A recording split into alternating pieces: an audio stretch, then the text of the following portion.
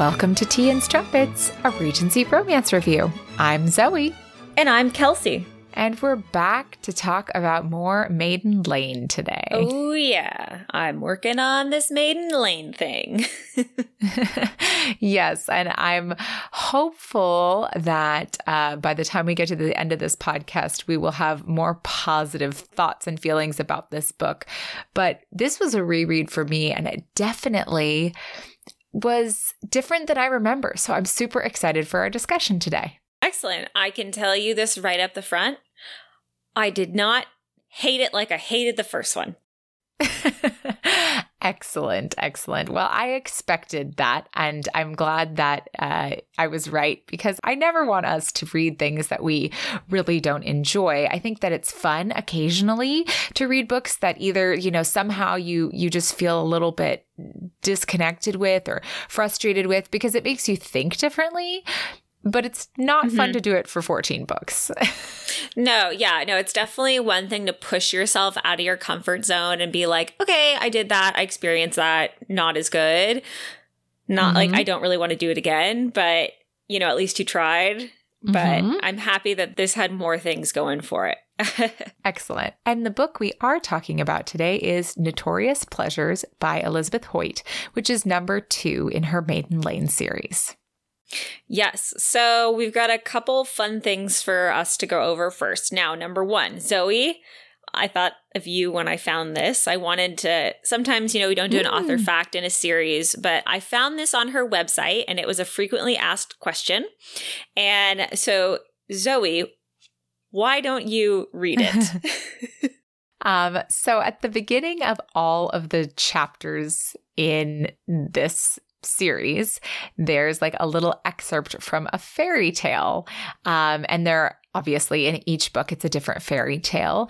And the frequently asked question is, where do the fairy tales in your books come from? And she says, I write the fairy tales in my books myself. They are often based on older fairy tales, myths, or legends, though, so parts of them may sound familiar. For instance, the fairy tale in The Raven Prince, which is a different series, had 2 inspirations, the Greek myth of Psyche and Eros, and the Princess Goldenhair and the Great Black Raven, a fairy tale by Howard Pyle in his book, The Wonder Clock, which is now out of print. And that's super cool because I actually was wondering that. I was like, are these fairy tales that are like, they're a fairy tale and she's just written it in her own words? And the answer is yes and no. Yeah. So I don't know. I was thinking of you. And I saw this and I was like, I feel like we need to put this in there because at the very least, I'm sure this is a good answer for Zoe. It is, yes. And for those of you who haven't listened to every episode and know the deep cut is that I tend to really dislike kind of blurbs at the beginning of chapters. I think the most successful blurbs are the Lady Whistledown blurbs, but sometimes I find them to be distracting, and we've talked about that through our Bridgerton series, so I don't need to hash it out again. In this series, my memory is that some of the fairy tales really grabbed me and some of them I just skipped, it was kind of hit or miss for me. And I think, that it really just comes down to your personal preference, but we can talk about that too more in our general book discussion. Yes, we can. So for history today, I have gotten some history of gin in the 18th century, because this was a huge factor in this book as well as subsequent books. So yes, I was so hoping you would do this. I almost reached out to you because I have read the series and you haven't, and I wanted to be like, you might want to do something about gin. Yes, so I found this really cool website and it looks like they do a lot of alcohols. Anyway, so it's Difford's Guide is what it's called. And we will link to it in the show notes, specifically to their article on the history of gin, 1728 through 1794. I'm going to read a couple little passages from it, not the whole article, don't worry. But I think the ones that I found fascinating are in there. So Basically, it starts with the impact of gin on London's deprived inner-city population, unused to anything stronger than beer, has been compared to the effects of crack cocaine on modern-day American inner-city ghettos. The period during which gin had its greatest impact in Britain has since become known as the gin craze. So the fun news is there's like 8 different gin acts in like a 50-year span, so that's exciting. And a lot of it has to do with like wars that are being fought. But then what's interesting is English grain distilling was banned in 1757. And it's because in 1757, the harvest failed, and fearing a bread shortage, exports of corn and malt were banned, as was all distillation of wheat, barley, malt, or any other grain. This was intended to be a temporary measure, but when the 1758 harvest proved little better, the ban was extended. Spirits were still being made from imported sugar molasses, but due to the high cost, production was comparatively small, and so the spirits that were available were priced beyond the reach of the poor. Sobriety prevailed, and London enjoyed growing prosperity and many civil improvements to its infrastructure with the construction of new roads and the introduction of street lighting. London's standard of living rose for both rich and poor alike. The bountiful harvest of 1759 led distillers and farmers to lobby for distillation to be legalized. However, their demands were countered by those of moral reformers, a stronger church, and the growing middle classes who argued for out-and-out prohibition. However, the lack of availability of gin was causing rum imports to rise. And this, along with the preference of the government to earn excise duty from domestic distillers, led to a compromise. In March 1760, a bill restored corn distilling, but with double the levels of previous excise duty. So, one of the things that they talk about a lot in this book is the women affected by gin. So, this was 1723 to 1757, and it was called Mother's Ruin. In 1723, the death rate in London outstripped the birth rate, and it remained higher for the next decade, with as many as 75% of babies died before they reached the age of 5. Gin was also blamed for lowering fertility. Women addicted to gin neglected their infants or quieted them with gin. Babies were born deformed by fetal alcohol syndrome. Women more than men fell foul of gin, so the spirit gained a feminine identity and earned its nicknames like Lady's Delight, Mother Gin, or Madame Geneva. The term Mother's Ruin survives to this day. So that's kind of a big play in the home for unfortunate, oh God, the name is so long. The home. The home for unfortunate infants and children, the foundling. There's a foundling in there somewhere too. I wrote it out with looking at the book. But here's a fun one I thought you guys would like. So after grain distilling was allowed again, in 1777, Higgs and Stein started exporting grain alcohol to London for rectification into gin in 1777. Much to the upset of the English distillers, this was the start of a flow of cheap quality grain alcohol from Scotland, which has grown over the centuries to the extent that what little gin is still produced in London today is more often than not made with Scottish grain alcohol. Formerly London distilled brands such as Gordon and Tanqueray are now made in Scotland, and even Beefeater, still distilled in London, is bottled in Scotland. So Scotland has a thing on whiskey, but they also are really important to the distilling of gin. Well, thank you, Scotland. I do enjoy me a nice gin and tonic whenever I'm going to go for hard liquor. As do I. So these were just some fun facts about gin and this time period. If you want to read more, it definitely goes into more depth as far as like the acts where it was penalized and kind of where they were trying to, dissuade people from buying gin. But basically, it was around and it couldn't be defeated. And you know what? My taste buds are happy for it. Yes. And if you haven't read this book, I can also just add that, these books, the whole series is set in the Georgian era. I don't know how early in the 1700s. I just haven't looked into that, but maybe we should do that before the next one. Do they even have dates? But I don't think they have dates in the book at all. They just have wigs that I'm aware of. Just have wigs.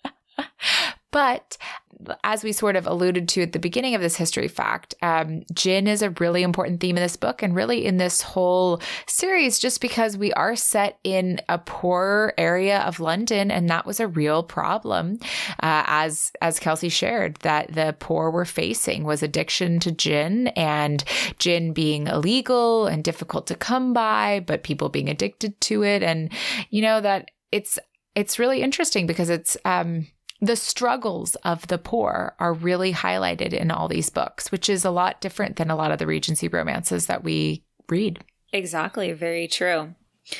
However, moving on. It is time. Our main tropes is not about the poor and downtrodden. Our main tropes are the virgin and the rake. I would say that's a good one. And also engaged to the brother.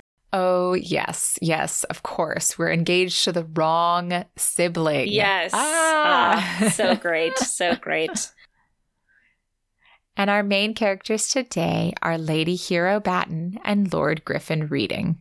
And normally at this point, we have a little spot for any trigger warnings or content warnings, but I don't think we have any today. I don't think we have any. No. Not anything particular in this book. Mm-mm. So I think we should get into our synopsis, shall we? We shall. So Lord Griffin Reading is having a great time until he gets an earring thrown at him by a disapproving miss who is trying to warn him that his current paramour's husband is coming their way. Griffin is interested in this self-righteous lady and dubs her Lady Perfect. He is the estranged brother of the Marquess of Mandeville, and he has come to his brother's ball at his mother's request, since he and his brother do not get on. It turns out that Lady Perfect is Lady Hero Batten and has literally just been announced as Griffin's soon-to-be sister-in-law. Griffin then proceeds to dance with her and tease her ruthlessly. Griffin and his brother Thomas are estranged, and everyone believes it is because Griffin seduced his brother's first wife, who then died in childbirth, and the parentage of the stillborn baby was also in question. Lady Hero finds this out after her cousin Batilda tells her that she should not be seen with Griffin, as he is known as bad company. Griffin is rarely in town, so the rumors have taken on a life of their own.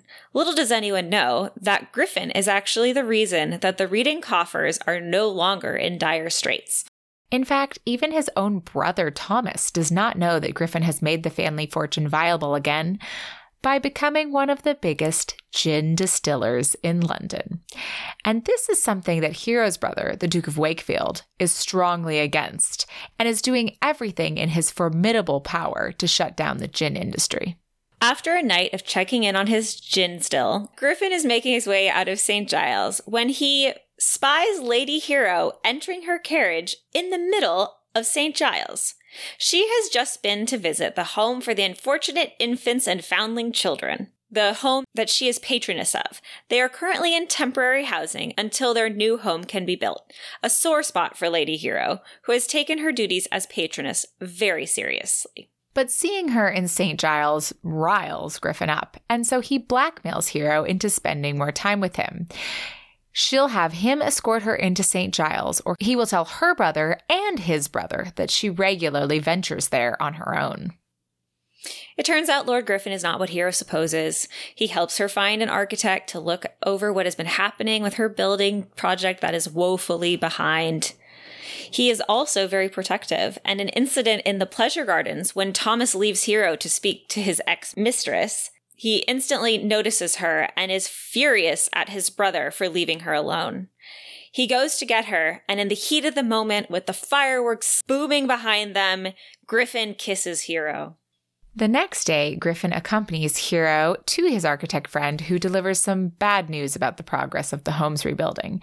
Griffin surprises Hero and himself by offering to loan her money for the construction of the new home, since her fellow patroness is on the continent and Hero does not have the necessary funds at her disposal at this exact moment.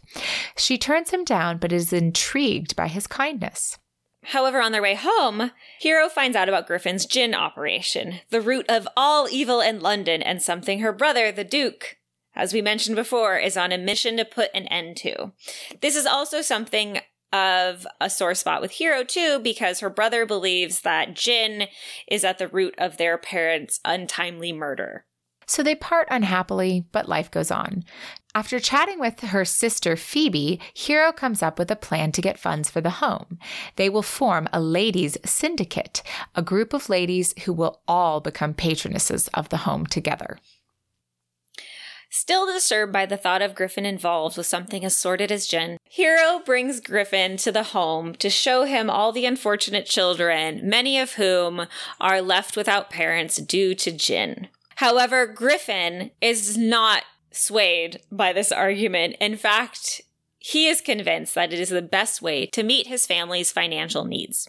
So they get in a row, and it ends, of course, with Hero in his lap and him kissing her and undoing her bodice.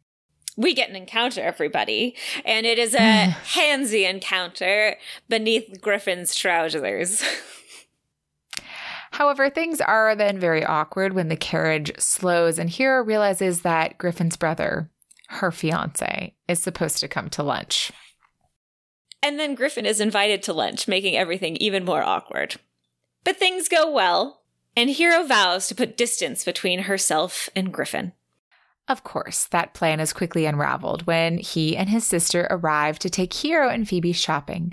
The trip is uneventful, but Griffin learns of Hero's plan to create a ladies' syndicate.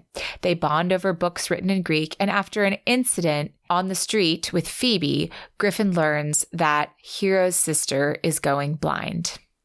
That night, with much to think about, Griffin's distillery is attacked by the competition. Before that attack, his partner Nick mentioned how his family used to spin, and that could be a lucrative legal venture should Griffin decide to turn away from gin completely.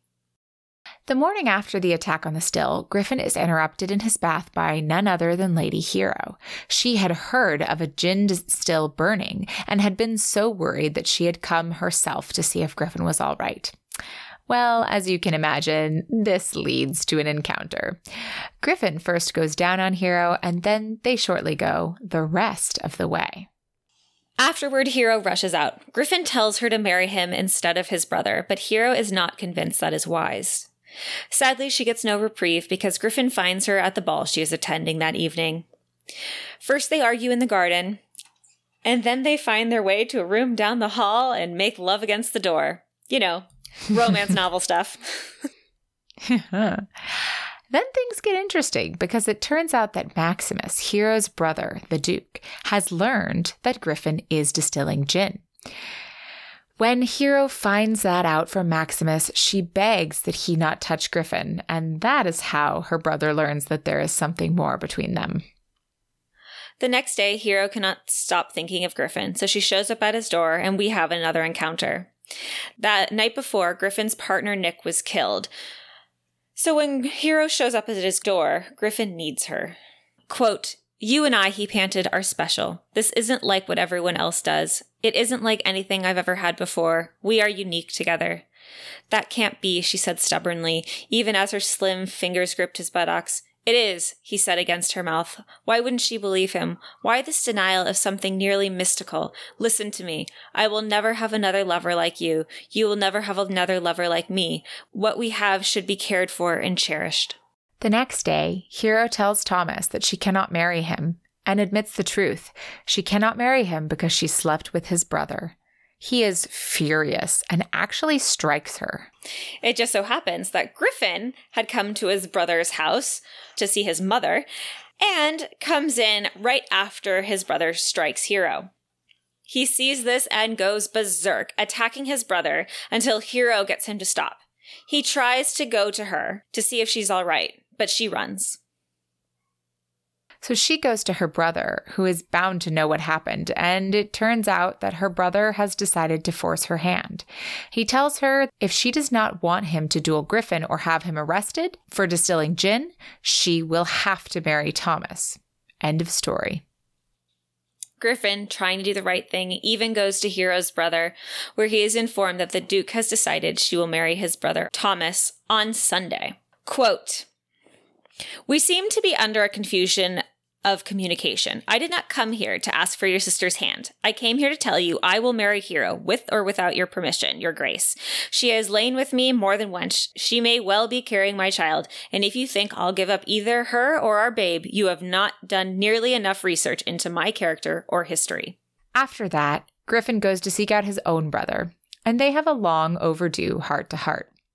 They rehash everything that has gone on, but Thomas is so preoccupied with who he thinks Griffin is that he just doesn't hear the words. Even after Griffin tells Thomas that he loves Hero, Thomas still refuses to back out of the marriage. That night, Griffin sneaks into Hero's room. He tells her he loves her and tries to get her to go against her brother's wishes. She asks him to again give up the still, but since Nick's death, Griffin needs to have his vengeance upon his enemies. The two make love twice, Griffin telling her how much he loves her, but Hero will not say she loves him in return. She wakes up the next morning and Griffin is gone, leaving the earring she threw at him on their first meeting, an acknowledgement that he is not returning if she stays on her chosen path.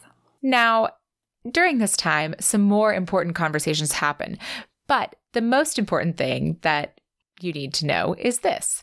Griffin's enemies attack, and Maximus's men have come to arrest Griffin at the same time. There's a battle, and Hero hears all this and makes her way there to make sure that her brother does not arrest him. So Hero arrives in the middle of all the chaos. And Griffin is not happy to see Hero endangering herself, but she decides to tell him that she loves him and she'll marry him, regardless of what her brother says.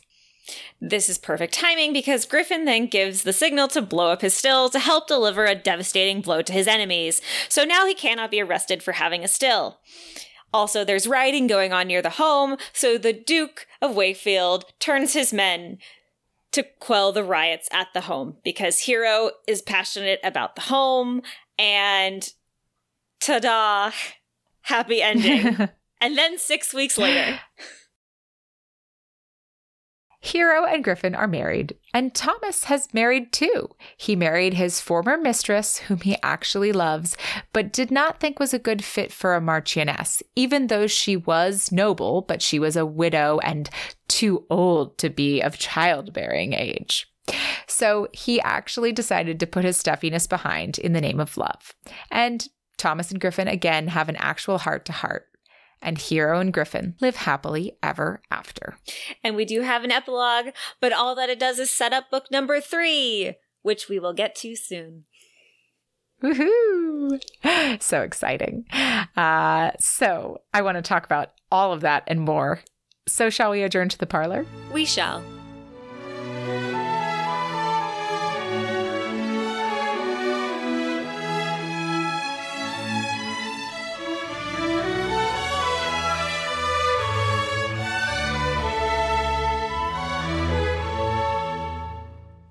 Today, we have a very short and sweet parlor. So we're going to remind you that if you'd like to find us and follow us on social media, we're on Instagram and Twitter at T as in Tom and as in Nancy Strumpets, Facebook /TN Strumpets, and YouTube by searching our name.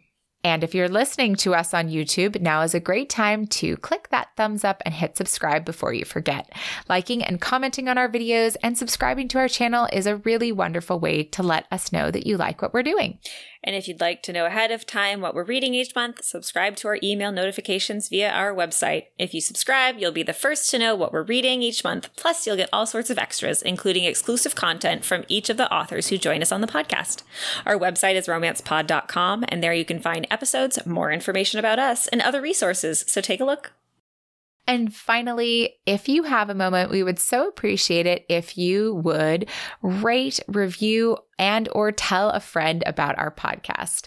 Because reviews on Apple Podcasts, Facebook, or anywhere else you can review us, they really help other listeners find the podcast.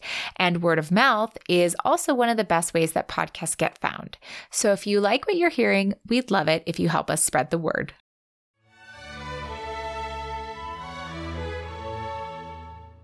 All right, Kelsey. So this was number 2 in our series, and you've already said you liked it a little bit more, or at least a little bit more than the first one. Yes. But what were your general thoughts about this one? I actually liked it quite a bit more. Yes, I liked Hero. And I liked Griffin and I liked their interactions together. I thought that there was a bit of an honesty between them. Like, it wasn't a lot of like, you know, I'm trying to think. It wasn't a lot of like him really trying to seduce her. It was a lot of that, like, I just can't help myself, like, you know, and I think on her part too, you know, I like the fact that their meetings were more, they were actually trying to find the other ones. It wasn't like, oh, I'm going to contrive to be in the other person's path. It's like, you know, we get encounters because Hero keeps showing up at his house, you know, because she, you know, at first it's like, you know, and he really does say he really does go with her into St. Giles because it's not a good place for a woman to go to on her own. And he's just like, I want to accompany you just to make sure you're safe. It's not like him trying to weasel out more time. It was generally done in I want to keep you safe.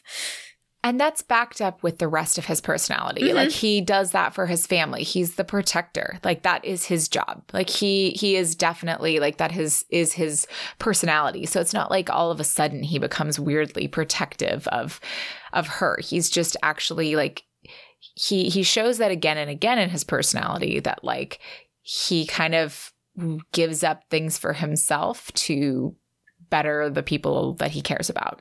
And so like, so I agree, like that made sense and felt like it was kind of a natural part of the character.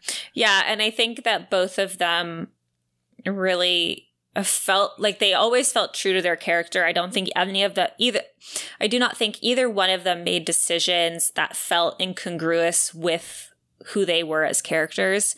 You know, Hero, I'm going to read it as one of my favorite quotes because it's at the front and I just really liked it. So I'm not going to say it here, but you know, Hero has an outward facade that he dubs Lady Perfect, but she really shows him more of herself than she lets others see. Instead of just like the prim and proper lady, like she just can't help but be herself around him. And he never pretends to be anything other than he is with her. Yeah. And so it's very much there were a couple things that I didn't like. And I know sometimes I don't know how to do it on the Kindle like you do on your book where you can like search words or phrases.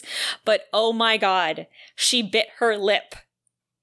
Like 1,200 times, Zoe. Oh my gosh. I would love to search, but my book is still charging, so I can't. I didn't catch that, but I remember him like biting her a lot. Like there was just like a lot of nips and bites. And so that's funny that you said bit her lip because I remember like in like all of the makeout scenes, he would like bite her lip. And I was like, what is going on? Well, because he's always intrigued by her biting her lip. It's like something they say 10,000 times. And I was just, and it was funny when I was reading the synopsis, like a lot of times what I do to make sure I get everything in order is I like skim the story and I just go through it really, really quickly. And I swear to God, I saw it jump out at me like 10 times. And I was like, are we still biting our lip here? That's so funny. That's so funny. I definitely did not notice it, but I really am glad you did because I'm rubbing off on you. I know. There is another thing, too, that I've just noticed with Elizabeth Hoyt, with her heroes in her stories. I noticed in the first one, the second one, and like, spoiler, I did go ahead and read the third one because I wanted it and we had to talk about it anyway. So I just read it already. No matter anyway. But one thing that I don't always like is the men speak very vulgarly to the women they like. You know, these are women they have feelings for and are passionate against. And sometimes they say things that are like too crude for you. Yeah. Like, but it's not like, because sometimes you get it where they're like, they're being crude to be shocking. You know what I mean? Like, especially in A Virgin in the Rake, they're like, you're playing with fire. I'm going to show you like the fire you're playing with. But in this one, it's like, they're genuinely like trying to be like sexy and romantic, and it's not. And it's not. It doesn't do it for you. It doesn't do it for me. In fact, it just comes out crude and vulgar. And I'm like, why? Like, you could say it and still be like rough and tough, but I don't know. I just don't like it as much in that heat of the moment. They tend to say things that I'm like, ugh. And then they have really like great romantic things that they say. And I'm like, this doesn't go together for me. Definitely. That's interesting. And I actually, so it's been a while since I read this book, probably 10 days, I think is when I finished it ago. Mm-hmm. So my memory of it is not as fresh. But what's interesting is that my memory before reading this book was really loving it and remembering, for whatever reason, I remembered like the scene where they're in the boats at, going to the gardens really vividly, although what I remembered is not what's in this book. So I'm like, what am I remembering? You're remembering another book that had boats. I know. So funny. And when we're talking about it, again, my memory is more of surface level. But as you start to say things, I am remembering more of my reread of this book, which I found myself a lot less enchanted with this book on this reread. I remember loving this book, but maybe it's just that I've looked at romance novels more critically now. Yeah. And I just felt a lot of parts of this book fell flat. Mm-hmm. And this book is really character driven. It's really, it's less about the plot actually than about how Griffin and Hero are feeling. Yeah. And communicating with each other. The plot is important, but it's not. But I think that the plot let the book down, and I'll explain why. So Griffin distills gin. It's illegal. But he's doing it to save his family. And he got into it to save his family because his dad died and they were pretty much destitute. And his brother Thomas, admittedly, did not have a head for funds. So Griffin dropped out of college and stepped in. His whole thing was they had a poor grain harvest. Yep. That wasn't going to make them any money. So he turned it into grain alcohol and made gin, because that actually could provide funds for the family. And so he's been doing that for years. And the conflict in this book for the plot is that Hero, her brother Maximus, and Thomas are all against gin distilling. Mm-hmm. Thomas and Maximus are helping make these acts in Parliament.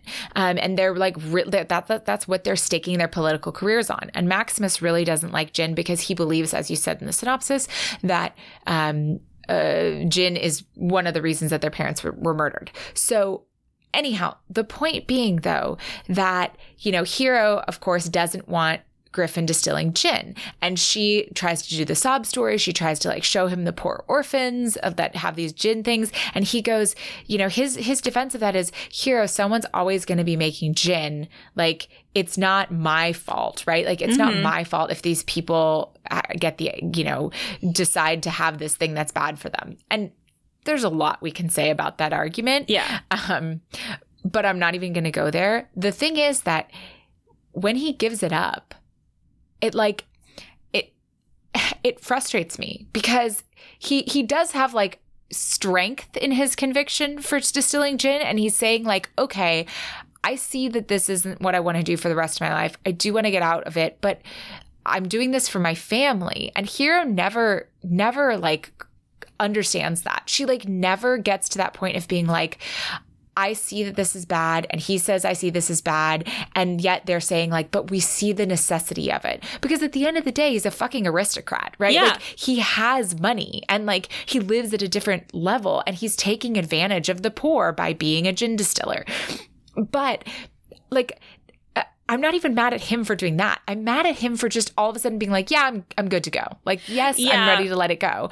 Even though he had conviction for continuing it for his reasons, which don't even matter. But then all of a sudden it's just okay, bye gin. And then it's Hero's yeah, now I can live you because you don't do gin. And it's it just fell so flat for me at the end. Yeah. It just, there was this lack of a climax of it, because to me, it felt the understanding was knowing why Griffin was doing this, why this drove him. And it just never quite got there for me. And so then you had these two characters who kind of a reflection of the plot was their relationship. I loved the little bit of Hero that we got in book one. Like her promise of her conversation with Temperance, like she seemed so interesting and I was intrigued for her story. But then we get to her in this book and there's this like Lady Perfect facade, and it's like really interesting to start to hear her internal dialogue of her being like, you know, I am the perfect Duke's daughter, but I'm not that inside. But then when she's faced with anything, like for me, I got frustrated with her. Yep. I feel like we're now just talking about the characters in general. Talking about Hero, there was one moment where, you know, she's basically said, I don't want to marry Thomas anymore. I've slept with his brother. Like, I can't do that to myself or to Thomas. Like, that's not fair. I want to end this. And then her brother's like, well, too bad, so sad. I'm going to arrest Griffin. And you know, and she's like, and even still, like, she won't tell Griffin she loves him because she's like, there's no point. Like, I must do what I need to do. And, you know, even with the threat, because it's not like she says, my brother will arrest you if I don't do this, you know, she's just like, and you don't see her saying in her heart of hearts, oh, you know, I'm sacrificing for him. He just doesn't know it. You know what I mean? It was like, no, she truly was like, no, I just need to like put on the Duke daughter facade and just get over it. Like, marriage is always supposed to be a contract anyway. Yeah. So, yeah, like, I don't know. There's just, it's so weird because, like, I don't know. I feel like she has more to her than that. And that's what we started out seeing. And then we didn't go fizzled anywhere with it. It just fell flat. It totally did. She just like got caught up in exploring sex and her sexuality, but she didn't grow emotionally, you know, where I wanted to see her grow more emotionally. And instead she was like, oh, but Griffin's doing the bad thing. I'm going to help him do a good thing. But she didn't. Like, anyhow, I think she just had a lot of promise, and I don't think that the characterization quite lived up to what I wanted for her. Agreed. So I'm ready to rate her. Cool. Do you want to go first? I'm going to give her a 6. That was my guess that you would give her. I'm going to give her a 5. I could take her or leave her. I was even tempted to give her a 4 because I was just like, I was pretty disappointed in her. Like she frustrated me in ways that I just didn't remember. But there, like you said, there were some moments in the beginning that were interesting, and I didn't find her particularly offensive. So I think at the end of the day, what I said before, which is like, walking away from this book and having space from it, I remember it more fondly than the actual experience of reading it was. So I guess take it or leave it. Yeah, I will say, I mean, like, she did play a part in me liking the book. You know, one thing I did like about her is, like, she really was a fairly independent young miss. Like, you know, she's not married. She's not spinster age. And yet she definitely just goes about and does things on her own and kind of just says F it and, like, doesn't let anyone tell her no. So so, like, there are things about her I like. I think she could have just been much more. Yes, I concur. Let's talk about Griffin. Griffin. So I know we have the issue of the character development between the still and the giving it up very quickly and having it not be a big thing.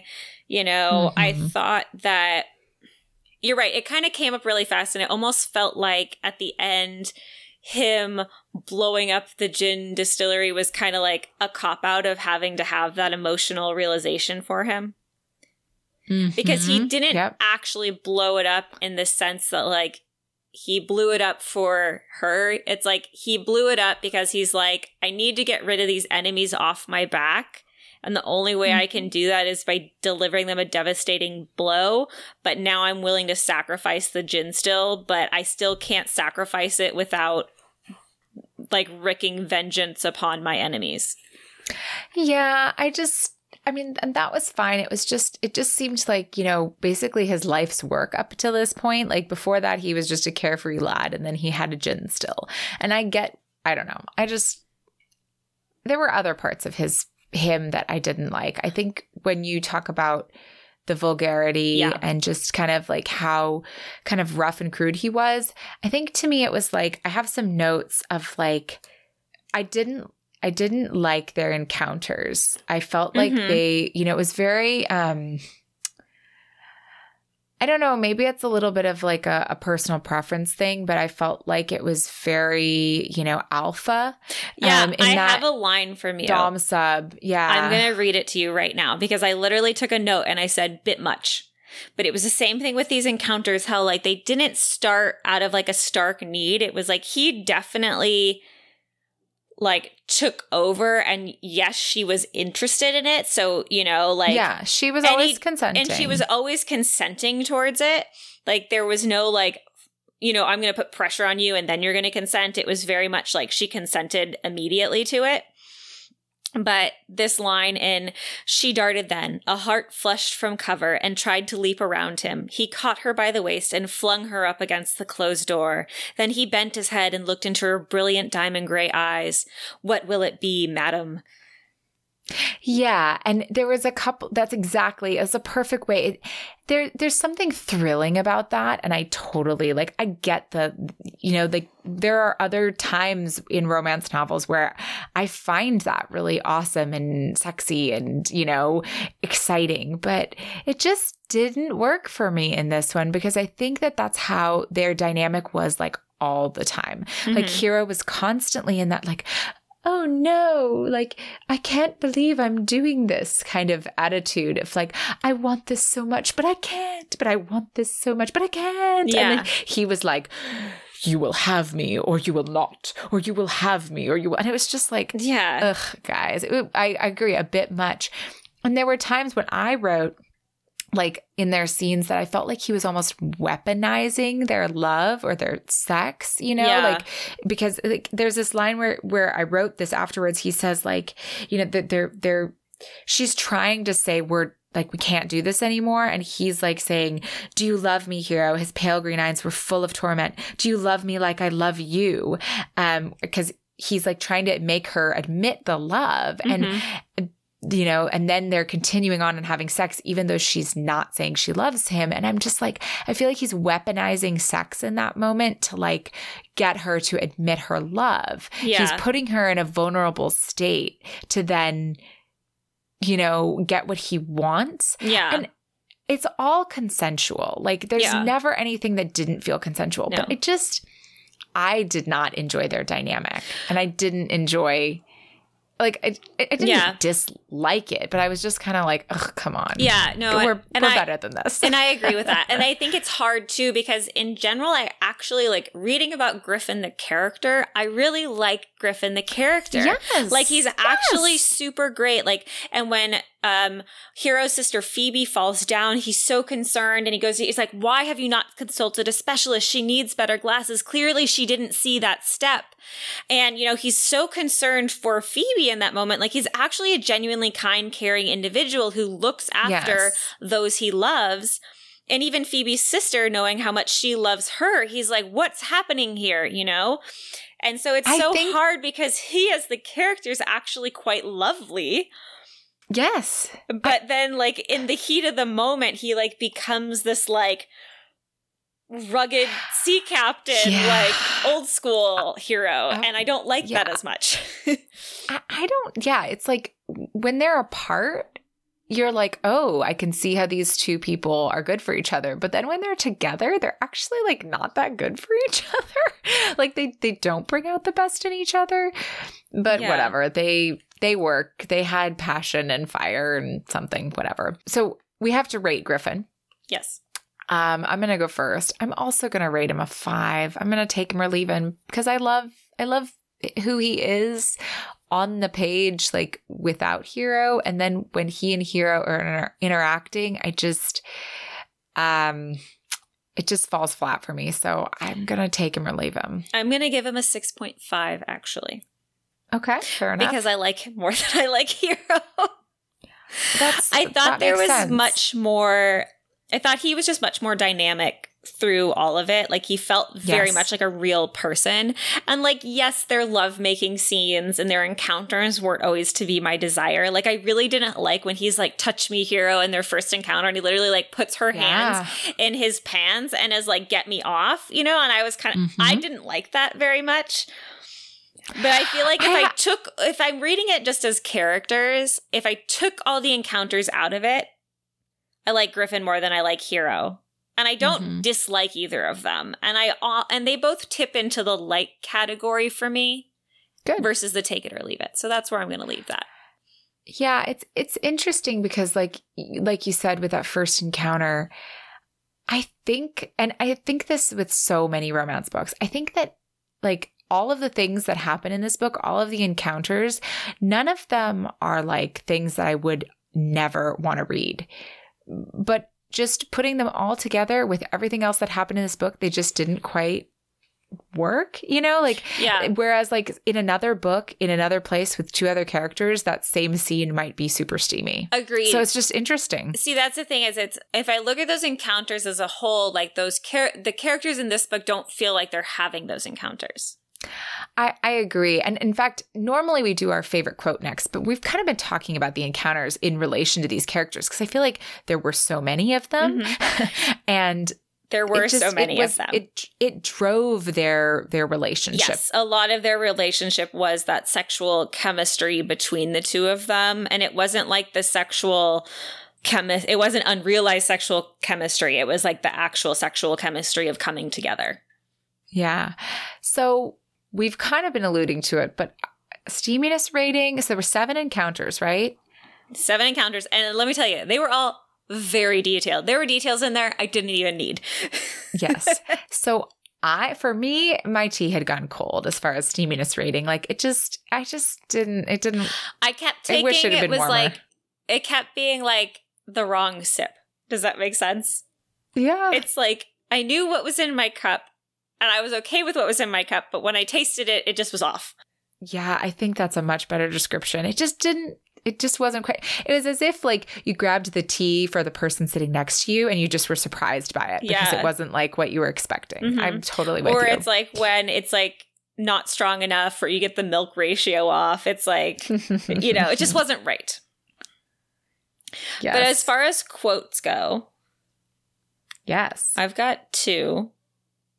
I would say one is more, I just kind of find it funny, and I just think it's very, I should have put it in the synopsis, but I wasn't doing a lot of quotes in the synopsis. But the first one is, like I said, is when I talk about Hero, I said I was going to say it, so I'm going to say it. So, perfect. Quote, Hero suppressed a small sigh and inhaled and exhaled slowly, softly, and imagined she was a statue. It was an old trick to get through events such as these. She was a hollow, perfect facade of a duke's daughter. Really she, the woman within, didn't have to be here at all. I had that one. I was thinking about using that one. I'm so glad you used it because that is where I got so excited as I started reading the book. And I was like, yes, now we get to find out about Hero. Exactly. Like I was so excited reading that line. And that's like page 16 on my thing. Like it's very early on. Yes. It's beautiful and it's good and it's so vivid. It's so vivid. I love it. And then my next one, which is this is where Hero's contrast with everything that we see is Griffin has said, "Marry me" to her. And she says, "Oh, dear Lord." She turned to face him. Her eyes skipped over his nude body, and then she held her gaze firmly above his waist. Have you not listened to a word I've said these last days? Marriage is a contract, a bargain between families, a pact for the future, solemnly thought out and sincerely entered into. It isn't something one just jumps into on a whim. He shook his head. This isn't a whim. Then why didn't you ask me before you bedded me? He stared at her, tempted to answer that he'd been thinking with the smaller of his 2 heads before he bedded her. Thank you very much.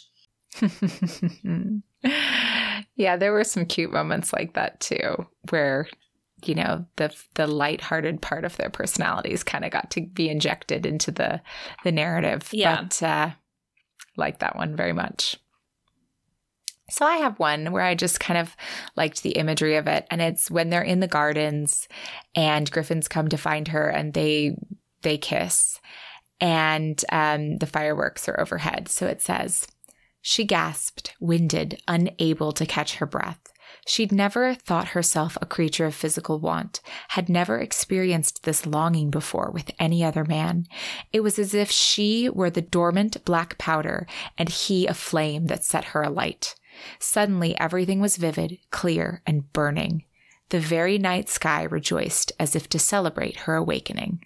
That's a great line. That's a great line. I mean, it's in that this is also like this evolution of Hero where she had never thought herself a creature of physical want. Like she had never known she could feel this way. She was just the facade, right? Yeah. And so like this is this next step in her evolution. And I love reading about it. Again, it just kind of, after this, it feels like she doesn't know what to do with herself. Yeah. So, I think I would have liked to see, based on that line of like, never knew she was a creature of physical want.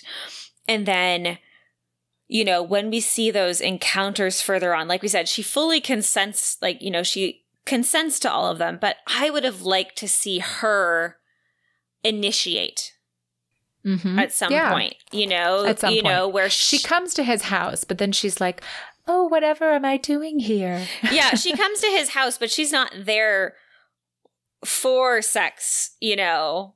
Maybe she is. Like, she is. But she's like, I came out of concern for you, you know?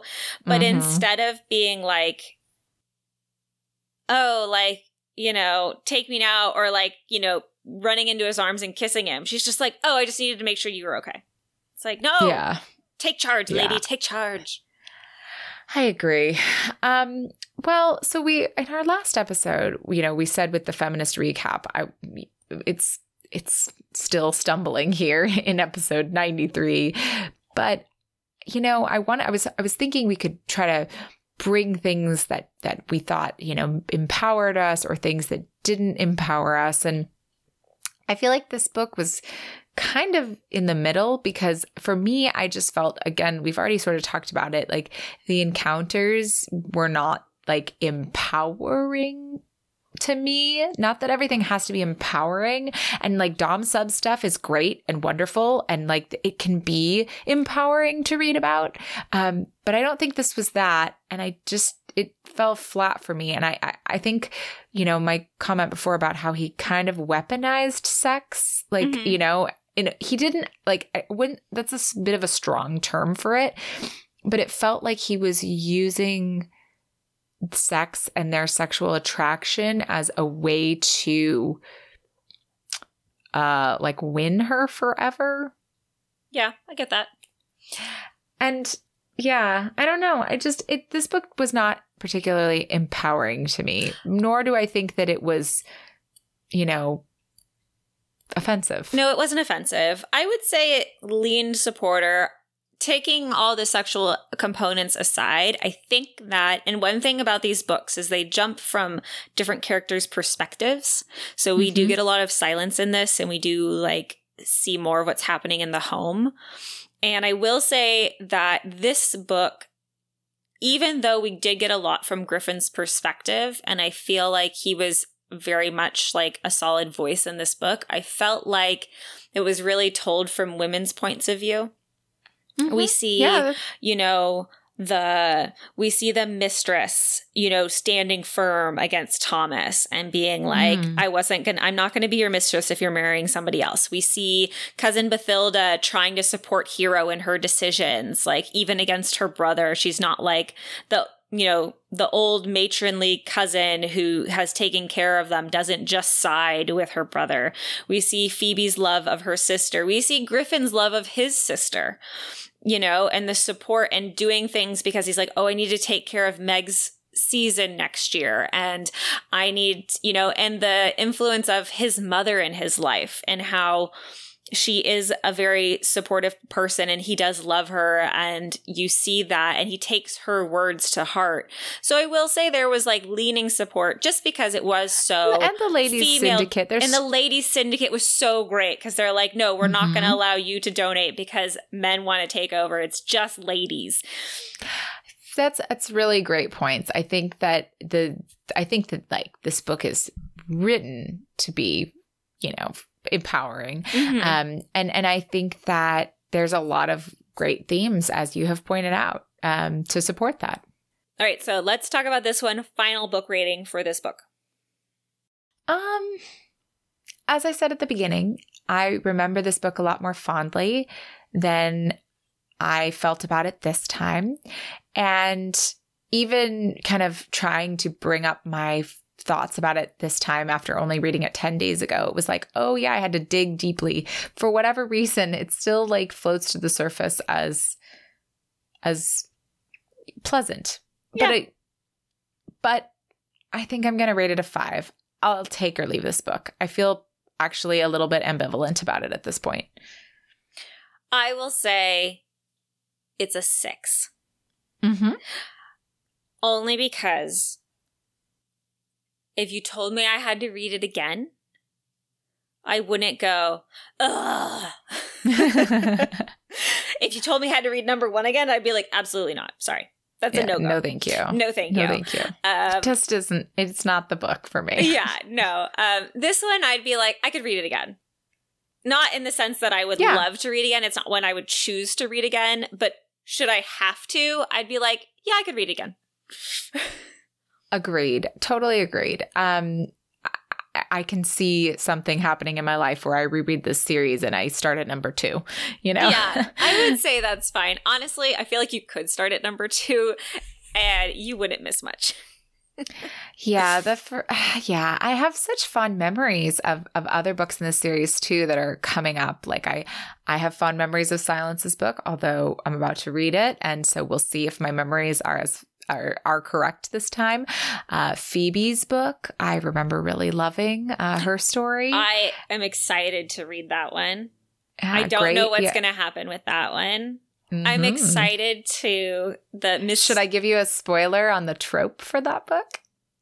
No. No spoilers. No? Okay. No spoilers. Okay. Got it. There's a lot of these books that there's a lot of good characterizations in this book and characters in this series. And I do find myself intrigued by them and wanting to continue just because for me, so far, Elizabeth Hoyt is very good at the mysterious. Mm-hmm. Like she gives you snippets and little like breadcrumbs and it makes you want to continue. So I would say for me, that is what's kind of pulling me along in the series. It's like, I need to know. Yes. And there's so many good ones. Like, I mean, Maximus's book, I don't really remember his. I can't remember his heroine, but there's a couple of dukes you haven't even met yet. Oh, wow. There's Godric St. John and Megs, who we met Megs in this book. Mm-hmm. So his Griffin's sister, and Winter. Oh my goodness, I can't wait for Winter's book. It's literally such a great book. Okay, so anyhow, lots of excitement for this whole series, and we will keep reading it here on the podcast. Excellent. Well, as I alluded, we are reading Silence's book in November, but our next episode is not in November. So, Kelsey, what are we reading next time? Next time, we are reading Highland Haunting by Lily Maxton. Yes. A short, quaint novella that takes place in the Highlands. Mm-hmm. If the title was not a clue. Yeah. This is a male novella too, and a little bit spoopy. Yes. So yeah, it is the spooky season, so we had to have a spooky book in there. We tried to throw at least one at you. Yeah, and Halloween wasn't actually a thing in the Regency, but we're going to talk about that in our next episode. That's fine. All right, well, I'm excited to share that book with our listeners, so thank you all for listening, and please join us next time as we read Highland Haunting by Lily Maxton. And may all your ever afters end happily.